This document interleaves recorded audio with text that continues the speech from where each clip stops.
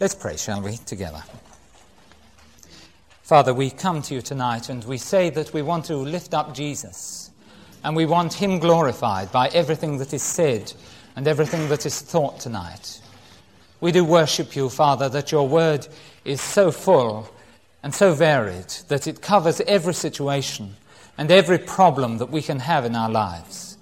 And Father, that you put the answer to every situation, every heartache, Father, every difficulty is right there, found in Jesus and in the revelation of your word.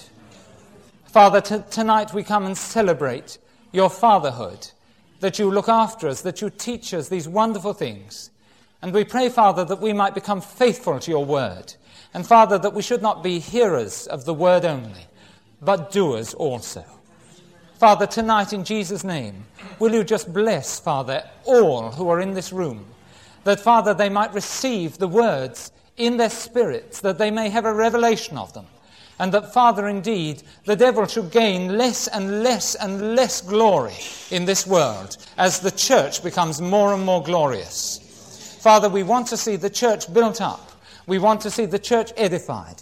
And we know that the milk and the meat are the word of God. So tonight, Father, we come with ravenous appetites. Hallelujah. And Father, we thank you that you are going to provide our every need. Thank you so much. Thank you, Lord, in Jesus' name. Hallelujah. Praise the Lord.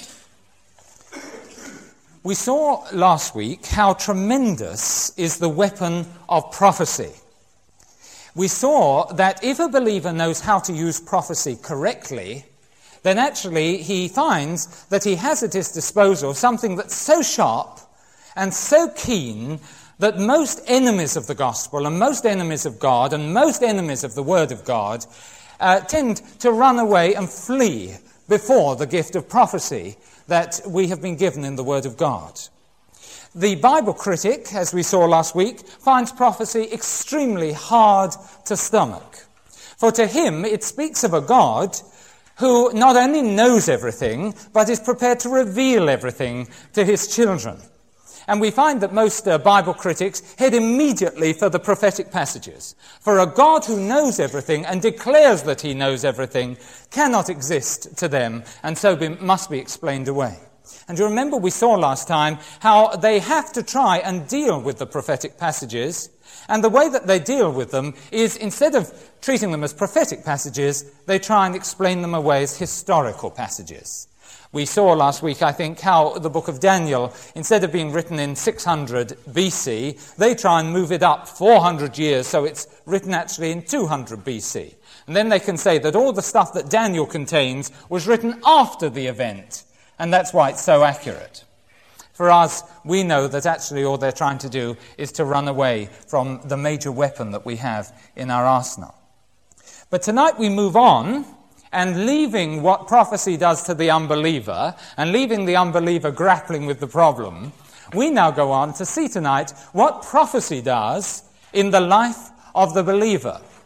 For it is certainly true that if the Bible consists of a great proportion of prophecy, as it does, God thinks it's necessary for me today, standing in Chichester tonight, to have that amount of prophecy. And the question is, what is it that prophecy gives me that God thinks is so necessary for my Christian life? And so we come on to the subject tonight of faith and hope. And we're going to actually work with those two words tonight. We're really going to see what faith is, and we're really going to see what hope is, and we're going to learn something about what these two things do in our lives. Praise God. Actually, faith and hope, as you readily appreciate, are actually two words of a trinity of words that always seem to come together. These three words are always joined together, and in the Bible, time and time again, they're used together. To show you which three words they are, in case you don't know your Bible that well, would you turn with me, and we'll begin tonight in 1 Corinthians and chapter 13 and verse 13. So the first scripture, 1 Corinthians 13. And here we see this trinity. 1 Corinthians 13:13, and now abideth faith, hope, and charity or love. These three, but the greatest of these is love. Hallelujah. Now there's the great Trinity. You've got faith, you've got hope, and you've got love. And you may have noticed something that's rather interesting in the church today. There are plenty of tapes on faith. And there are plenty of books written about faith. And there are plenty of tapes and plenty of books written on the subject of love. But there aren't so many, written about the subject of hope. And what we're going to see tonight is that actually hope and prophecy are so co-linked, are so joined together, that when the devil switched off prophecy, he automatically tried to switch off hope in the life of the believer.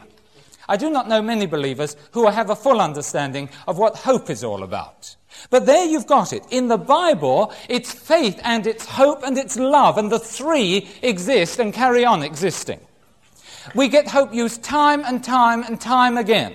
We have phrases such as the hope of our salvation, Christ in us, the hope of glory, the hope of righteousness, the hope of the gospel. All these wonderful phrases, they all mean something and they're all important as far as we are concerned.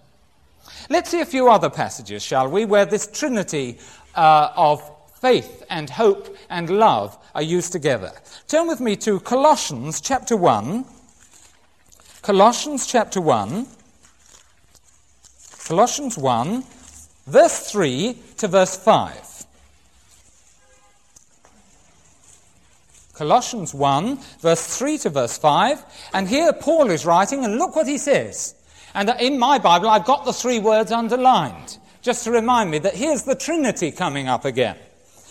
We give thanks to God, he says, and the Father of our Lord Jesus Christ, praying always for you, since we heard of your faith in Christ Jesus, there's the first, and of the love which ye have toward saints, for the hope which is laid up for you in heaven. There's three.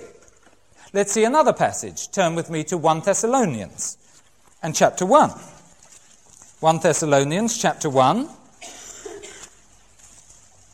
And verse 3.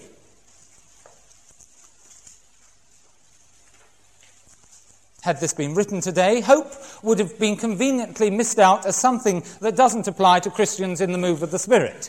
Fortunately, the early church was more in the move of the Spirit than we are. And here is Paul emphasizing hope and giving it equal status to faith and to love. Verse 3. Remembering, I'll begin verse 2.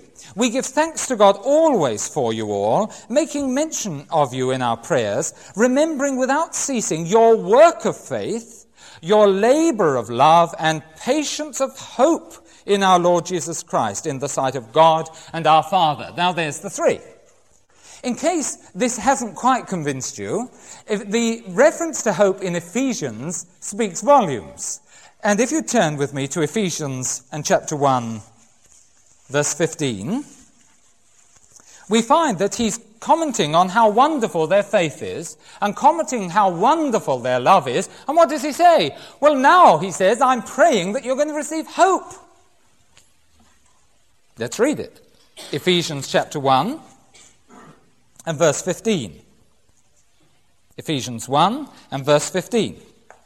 Wherefore I also, after I heard of your faith in the Lord Jesus and love unto all the saints, cease not to give thanks for you, making mention of you in my prayers. Now he's praying for something. What's he praying for? It begins in verse 17. That the God of our Lord Jesus Christ, the Father of glory, may give unto you a spirit of wisdom and revelation in the knowledge of him, that the eyes of your understanding being enlightened, that ye might know what is the hope of his calling. Now there he's praying, look, you've got the faith, you've got the love, but you really must have the hope as well. And we Christians really need hope equally to faith and love. I found, actually, praise the Lord, as I was looking today, I found the most wonderful verse about hope, which is found in Romans and chapter 15, verse 13, which shows the emphasis. Romans chapter 15 and verse 13.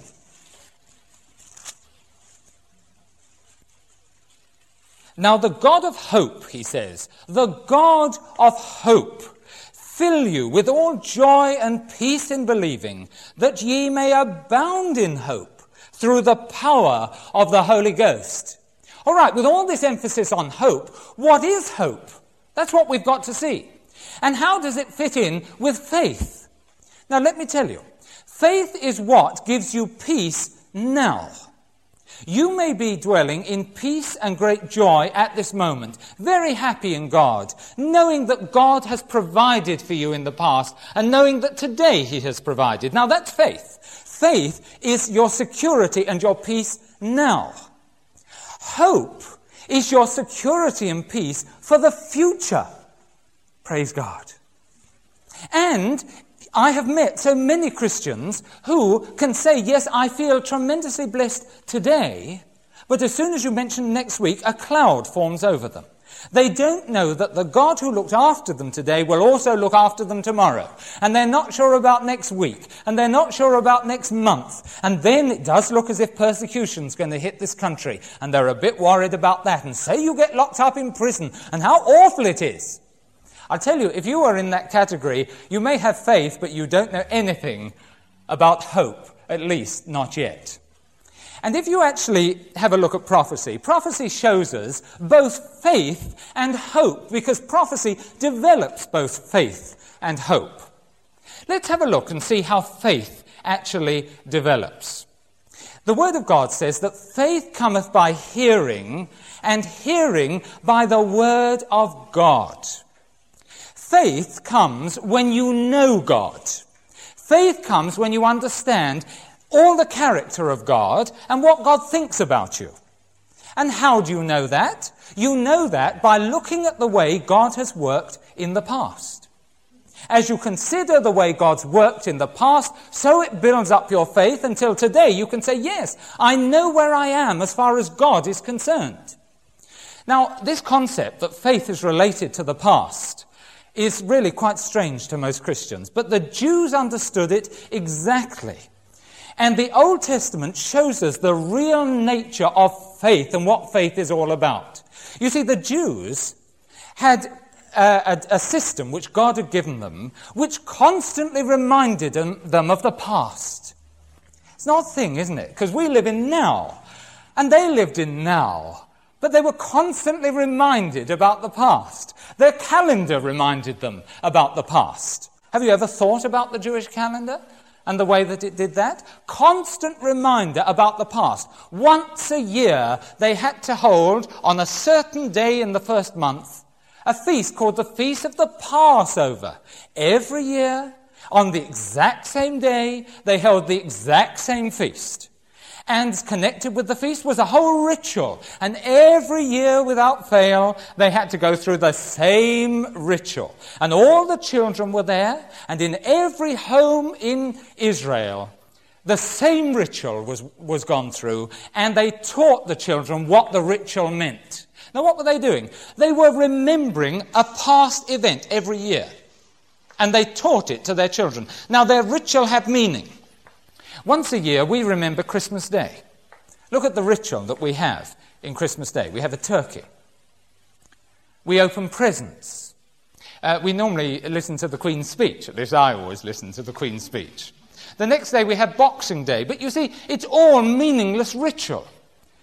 You might explain to your children, well, on Boxing Day, the servants used to open their present. But so what?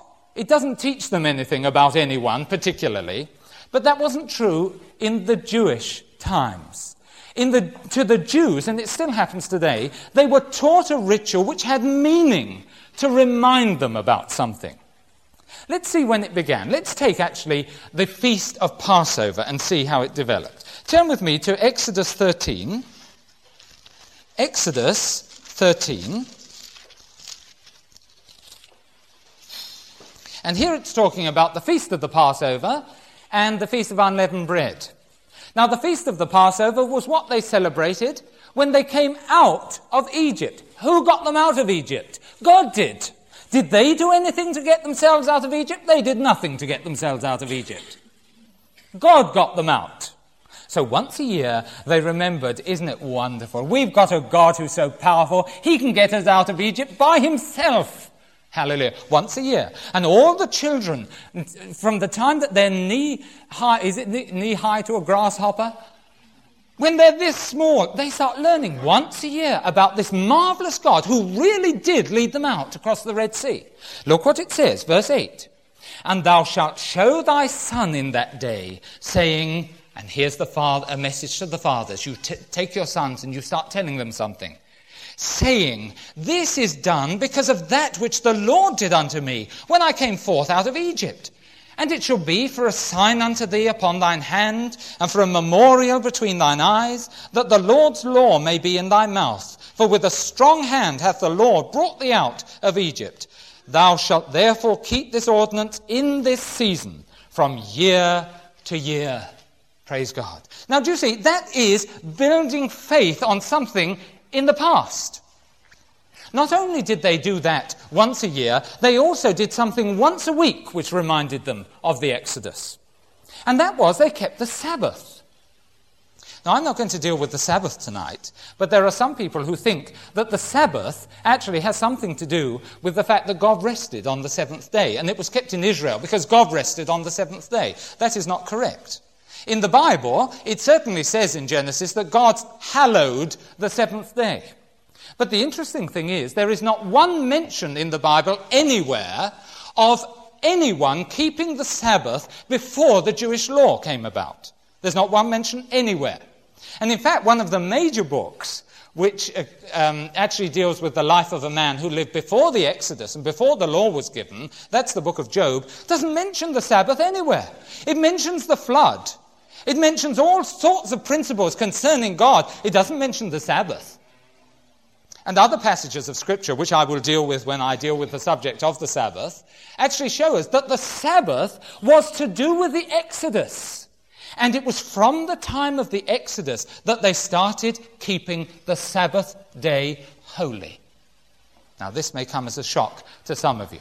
Let me give you a Scripture which shows just that point. Turn with me to Deuteronomy chapter 5.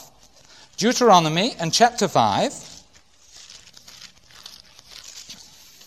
Deuteronomy and chapter 5, and we'll begin verse 12. Deuteronomy 5, verse 12. Keep the Sabbath day to sanctify it, as the Lord thy God hath commanded thee. 6 days shalt thou labour and do all thy work, but the seventh day is the Sabbath of the Lord thy God. In it thou shalt not do any work, thou, nor thy son, nor thy daughter, nor thy manservant, nor thy maidservant, nor thine ox, nor thine ass, nor any of thy cattle, nor thy stranger that is within thy gates, that thy manservant and thy maidservant may rest as well as thou. And here it is, verse 15. And remember, and this is what you must do on the Sabbath day, and remember that thou wast a servant in the land of Egypt. That's the Exodus. Remember that thou wast a servant in the land of Egypt, and that the Lord thy God brought thee out thence through a mighty hand, and by a stretched out arm. Therefore the Lord thy God commanded thee to keep the Sabbath day.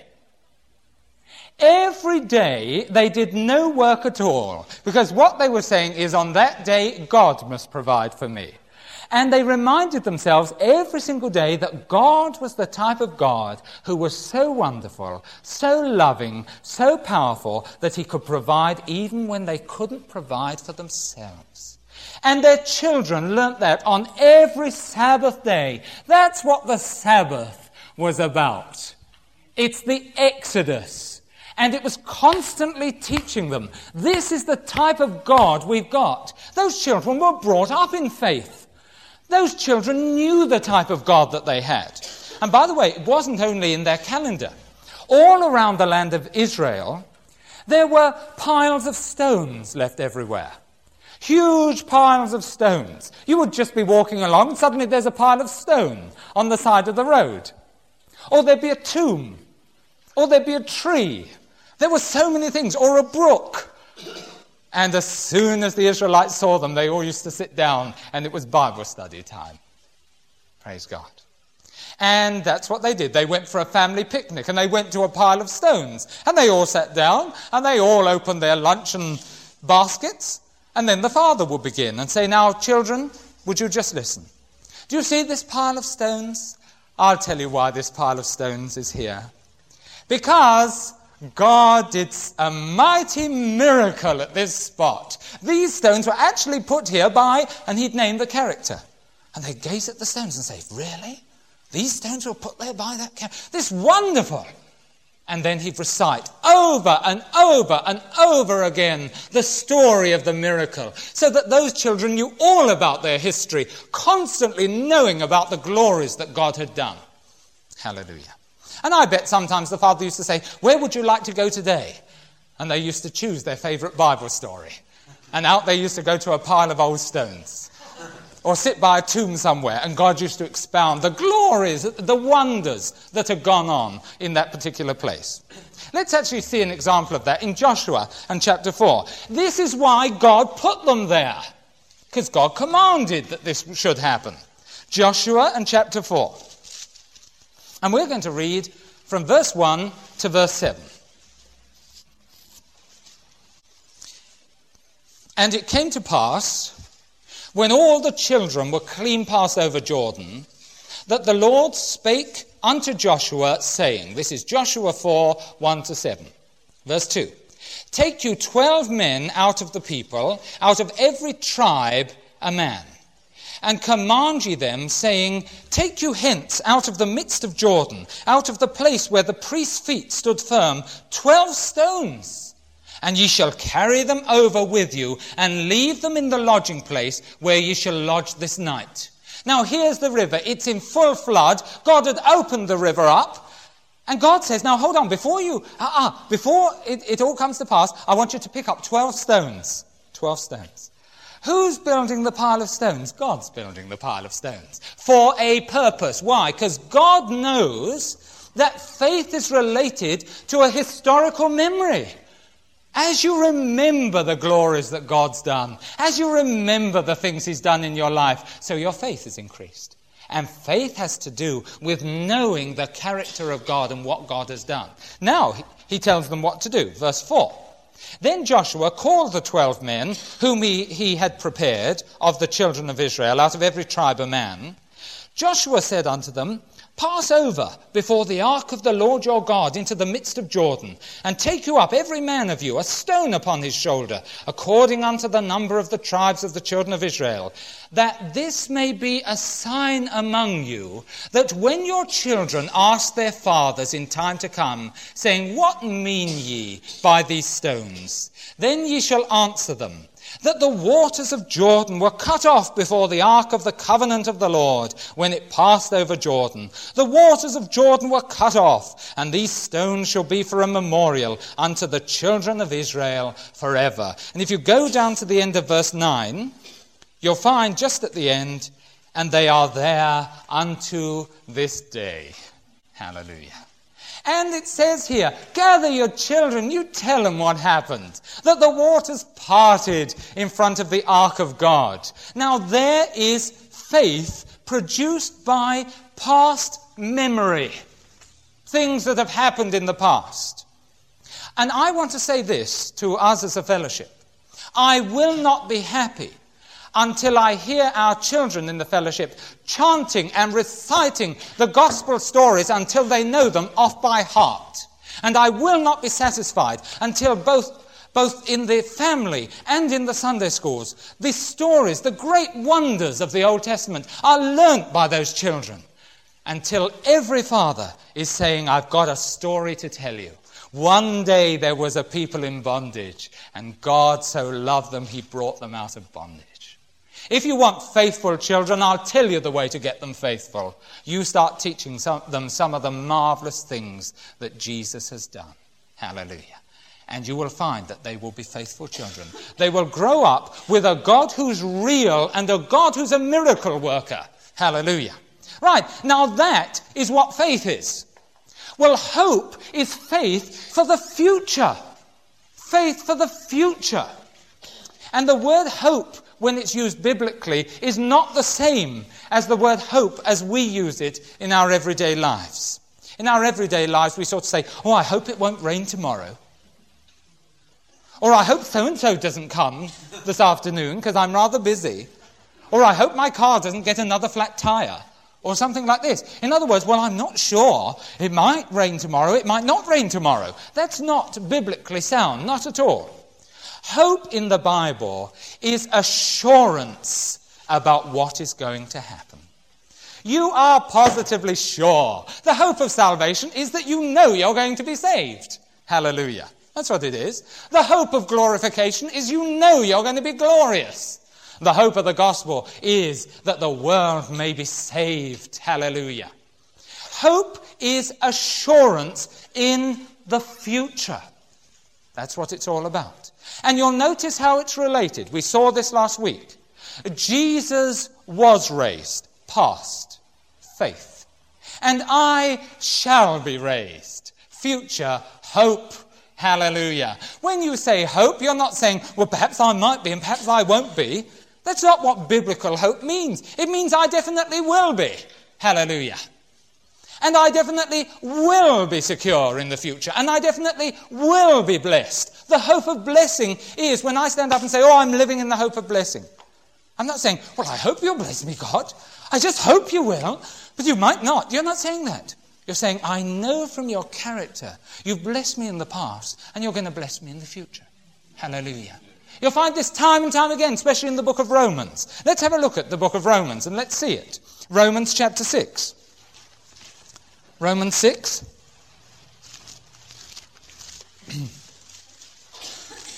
Romans 6. And verse 4 and 5. Verse 4 and 5.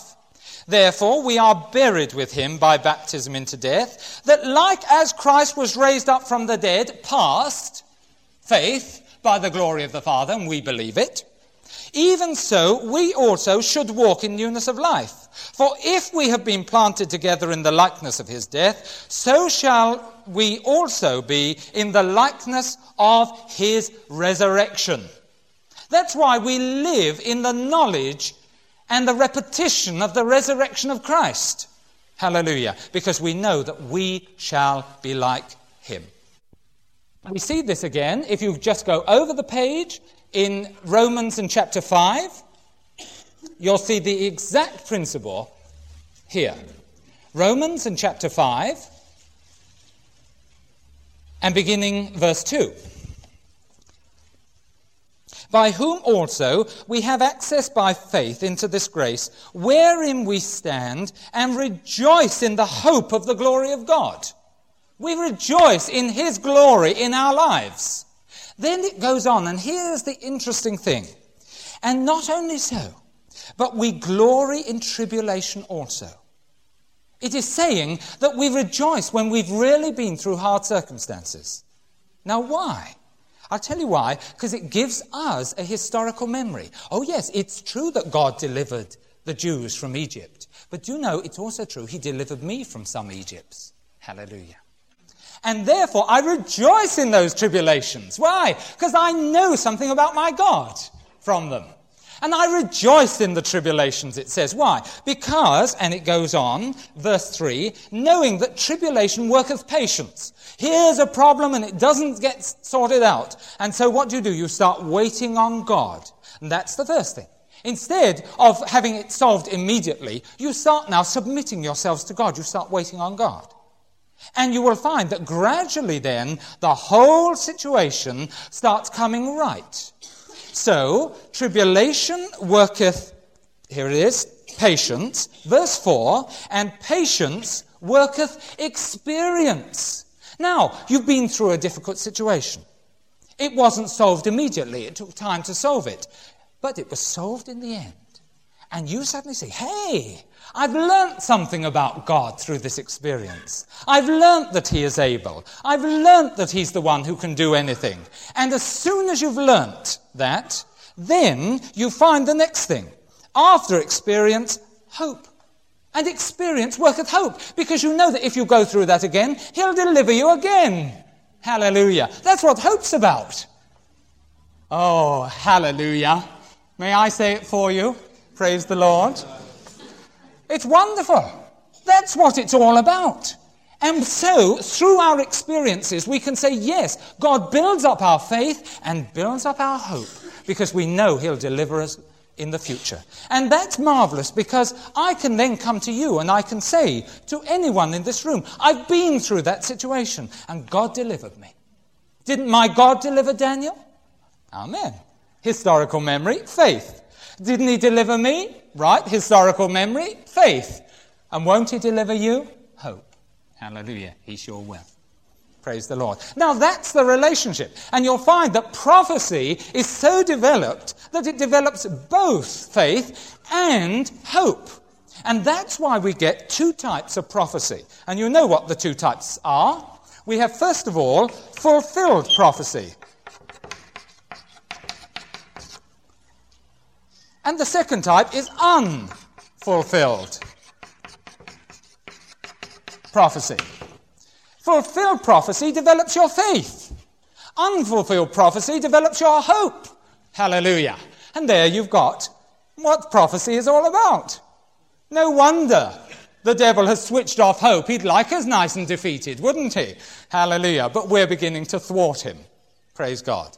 Now you've got to understand this principle, because God in the Old Testament prophecies has developed a system whereby he gives some prophecy, half of which will be fulfilled in the lifetime of the people who hear it, and half of which will not be fulfilled in the lifetime of those who hear it.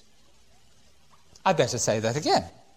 Old Testament prophecy always consists of the same pattern. You've got half that is actually fulfilled in the lifetime of the believers who hear the prophecy, and half is unfulfilled in the lifetime of the people who hear the prophecy. Now why? Because as they're going through something, they see that the thing that's been prophesied is coming to pass. That builds up their faith. And then they see what God promises them, and it builds up their hope. You will always find this in the Bible, that the major prophetic books have not been given during the golden eras of the Jews. There was a golden era, you know, between the Exodus, or just after the Judges, really, and through King David's reign and King Solomon's reign. How much prophecy? Hardly any. How much prophecy was given in the beautiful times, the golden era that followed the prophet Malachi? Hardly any. In fact, none that's recorded as far as we are concerned. Where was all the prophecy given? It was given in real troublesome and hard times. Because that's what prophecy is best for. Prophecy comes into its own when you've really got to go through something. So you get Isaiah, and you get Ezekiel, and you get Jeremiah, and you get Daniel. And they all talk about the terrible time that's coming. But you'll always find half the prophecy is about how the Babylonians are going to come. They're going to destroy the land. And the Assyrians are going to come. And they're going to knock down all your cities. And then it goes on to talk about the glorious restoration, when every man will dwell in peace, when every man will own his own vineyard, when every man is going to have his own plot of land, and the glory of the Lord will fill the earth. Now what happens? There they are, and they receive this prophecy. Then the Babylonians hit. And then the famine starts. And then the bloodbath starts. And as soon as they see that, they say, hey, what did Jeremiah say? And they turn to the book of Jeremiah. Oh, it's coming to pass. This is what he meant. And there they are. They're really going through it. They're really oppressed. And then they read on, and they find it's going to be all right in the end. Hallelujah. Oh, yes. The Assyrians around us. Why, that's what Isaiah said would happen. Oh, that's wonderful, because he also went on to say that we win. Hallelujah. And so you find their faith and their hope are both increased. Now, Jesus did just the same. Turn quickly with me, please, to Matthew chapter 24, and let's see a few verses in Matthew 24. Well, I'm so thrilled. I get excited by these things. Hallelujah. I really am so excited about that. Praise God. Because I want you to know this is what gives me the stability I have in my Christian life. I get really excited by this.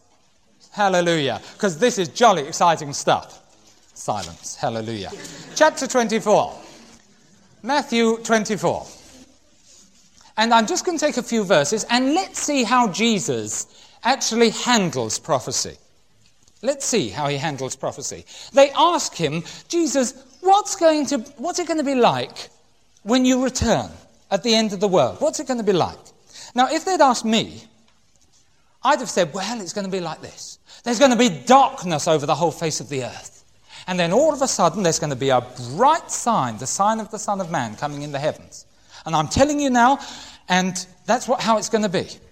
But you see, that doesn't give them any reality when they then had to go through the persecutions and the tribulation. So what does Jesus do? He tells them all about the tribulation leading up to that point. Hallelujah. And he tells it them before it starts so that they know that his word will be fulfilled definitely. Hallelujah. Matthew 24, let's just see a few of these. And this is how he talks to them. Verse 5. For many shall come in my name, saying, I am Christ, and shall deceive many. And there's the early church. And suddenly, oh, here's a man, I'm Christ. And he's got a big following. Don't get uptight. It's what Jesus said would happen. Hey, I've met a man, the first I've met. And he said he was Christ. And he's got a big following. What did Jesus say about this? Look, it's come to pass. Hallelujah. Hey, perhaps Jesus does know what he's talking about.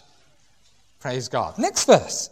Verse 6. And ye shall hear of wars and rumours of wars. See that ye be not troubled. For all these things must come to pass. But the end is not yet. For nation shall rise against nation, and kingdom against kingdom. There shall be famines and pestilences and earthquakes in divers places, including the ones in which you live.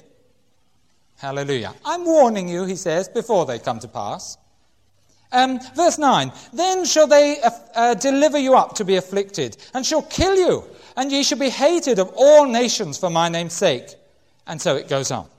If you go across to verse 25, this is the point. Behold, I have told you before. And here were the persecuted church, and in the future there will be Jews who are going through terrible persecution. They're going to read these passages. And in the future they're going to say, hey, 2,000 years ago Jesus started talking about this, and it's come to pass. Well, I think we'd better read on, because he doesn't leave them just there. He takes them into the realm of hope. And if you read on just a little bit, verse 29. Immediately after the tribulation of those days, shall the sun be darkened, and the moon shall not give her light, and the stars shall fall from heaven, the powers of the heavens shall be shaken. Then shall appear the sign of the Son of Man in heaven. Then shall all the tribes of the earth, and so on. Verse 31, and he shall send his angels with a great sound of a trumpet, and they shall gather together his elect from the four winds, from one end of heaven to the other. We're going to be all right, folks. Hallelujah. Because he's going to gather us. He's going to gather us together. I think we'll be all right. Hey, but they've just killed your uncle. It doesn't matter. Jesus said they'd kill him. Jesus said we should be killed. Jesus said we were going to be afflicted. But we win in the end. Hallelujah. So pucker up, everybody. Praise God. Keep your pucker up. That's what this is all about. And that's what prophecy is all about. This is why 1 Thessalonians was prophetic. For the Thessalonian church was really going through it. Their loved ones were being killed left, right, and centre. Their husbands, their children were being slaughtered. What would you have done if you'd heard about that and you had to write a letter to them? Paul knew that what they needed in a time of affliction and a time of difficulty was prophecy. Because prophecy builds up faith and gives you hope. Let's see. 1 Thessalonians chapter 4. 1 Thessalonians and chapter 4. And beginning verse 13. They've lost their loved ones. Paul doesn't waste any stupid sympathy. Their loved ones are with the Lord. He'd already taught them about what it meant to go to be with the Lord. They were with the Lord. And Philippians, he was going to write Philippians a little later. And in that he says it, which is much better. Much better than being down here, so what are you so anxious about? Look what he says. But I would not have you to be ignorant, brethren, concerning them which are asleep, that ye sorrow not, even as others, which have no hope. For if we believe that Jesus rose from the dead, do we believe that? We do. Faith. Even so, and here's the hope, them also which sleep in Jesus will God bring with him. For this we say unto you by the word of the Lord. This is 1 Thessalonians 4:13 on. We which are alive and remain unto the coming of the Lord shall not go before those who are asleep. For the Lord himself shall descend from heaven with a shout, with the voice of the archangel, with the trumpet of God, and the dead in Christ shall rise first. Hey, he says, your beloved husband is going to get up there before you are. Hallelujah. That's prophecy. Praise God.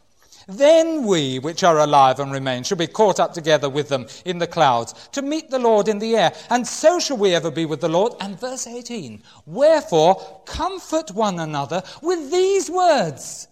Start talking prophecy with one another. I can tell you, with my knowledge of prophecy, I get excited every time I hear of a world crisis. Isn't that amazing? Praise God. And so all our enemies are up against us. Well, hallelujah, Jesus is coming soon. And that's the meaning of this passage. Now, to bring all these thoughts together, I'm going to give you an example. And this is a marvelous example from the Old Testament, and it concerns our great man of faith, Abraham. So would you turn with me, please, to Genesis chapter 15. Yes, I'm just about to write a new book. I haven't told you yet. Genesis and chapter 15. And we see Abraham. Now, this is the most glorious and wonderful story. And it shows us that this nature of fulfilled and unfulfilled prophecy was here even in the time of Abraham. Here it is. Now, you remember the situation, of course.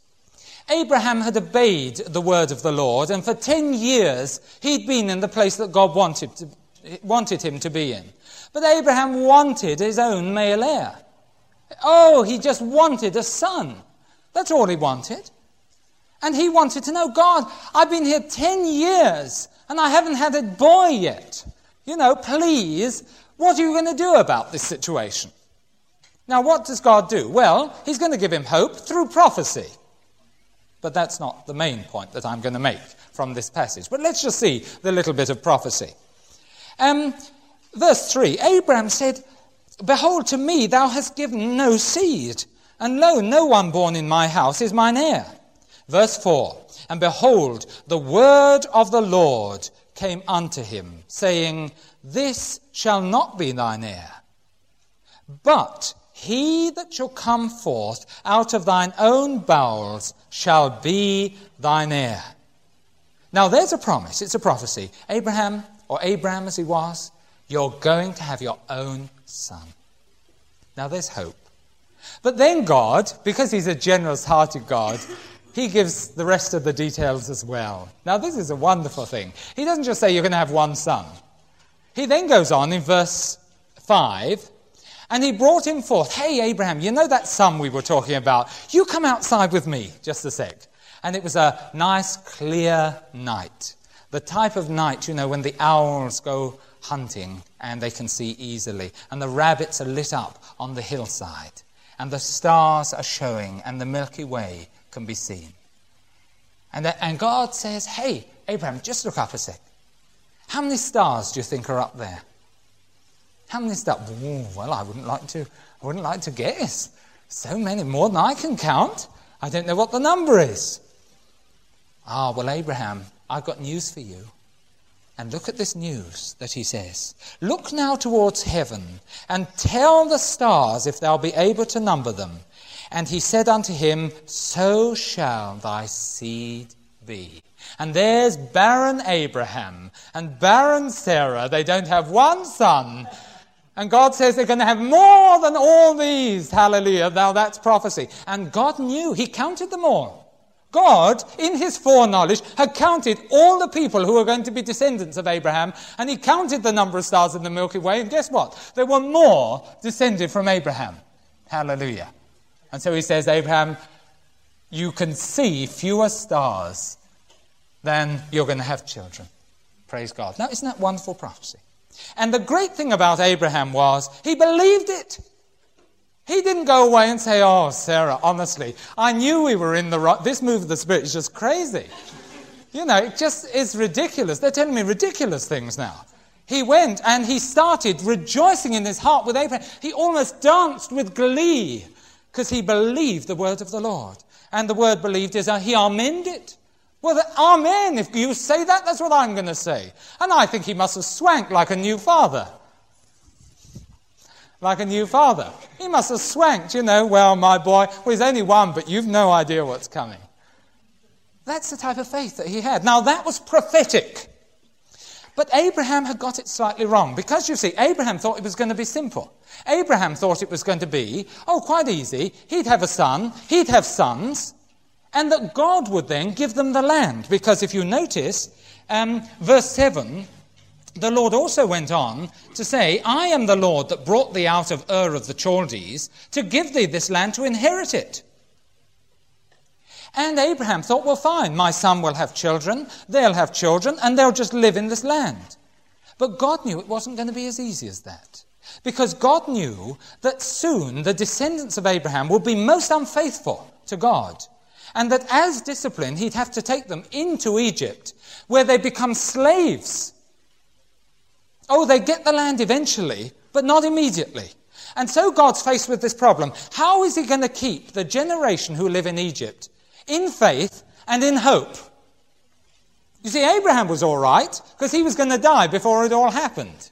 But how was God going to keep that generation who were under discipline in faith when they found it so hard in the land? Now, when you're in oppression and when you're in trouble, what do you need? You need prophecy.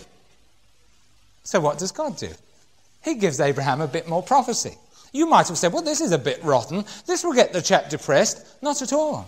This prophecy was going to keep the people in faith for nearly 400 years. Let's read it. Verse 13. Up to verse 13, by the way, God's entered into covenant with Abraham. Verse 13, and here's more prophecy, and God fills in the details. He said unto Abraham, know of a surety that thy seed shall be a stranger in a land that is not theirs, that's Egypt, and shall serve them, that is, become slaves, and they shall afflict them, they're really going to treat them terribly, for 400 years. But it doesn't stop there. That's bad enough. But then comes the good news. And here we get it. And also that nation whom they shall serve will I judge, and afterwards your seed shall come out rich. That's what great substance means. Now that's good news. 400 years of oppression, but you'll come out rich. And what will you do then? Well, verse 15 is Abraham. By the way, you're going to die and you'll be in peace, so don't you worry about this.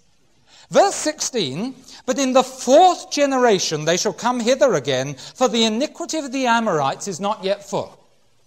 Now that's a prophecy. I want you to imagine, say, a little time after this prophecy is given. And you have Jews in the land of Egypt.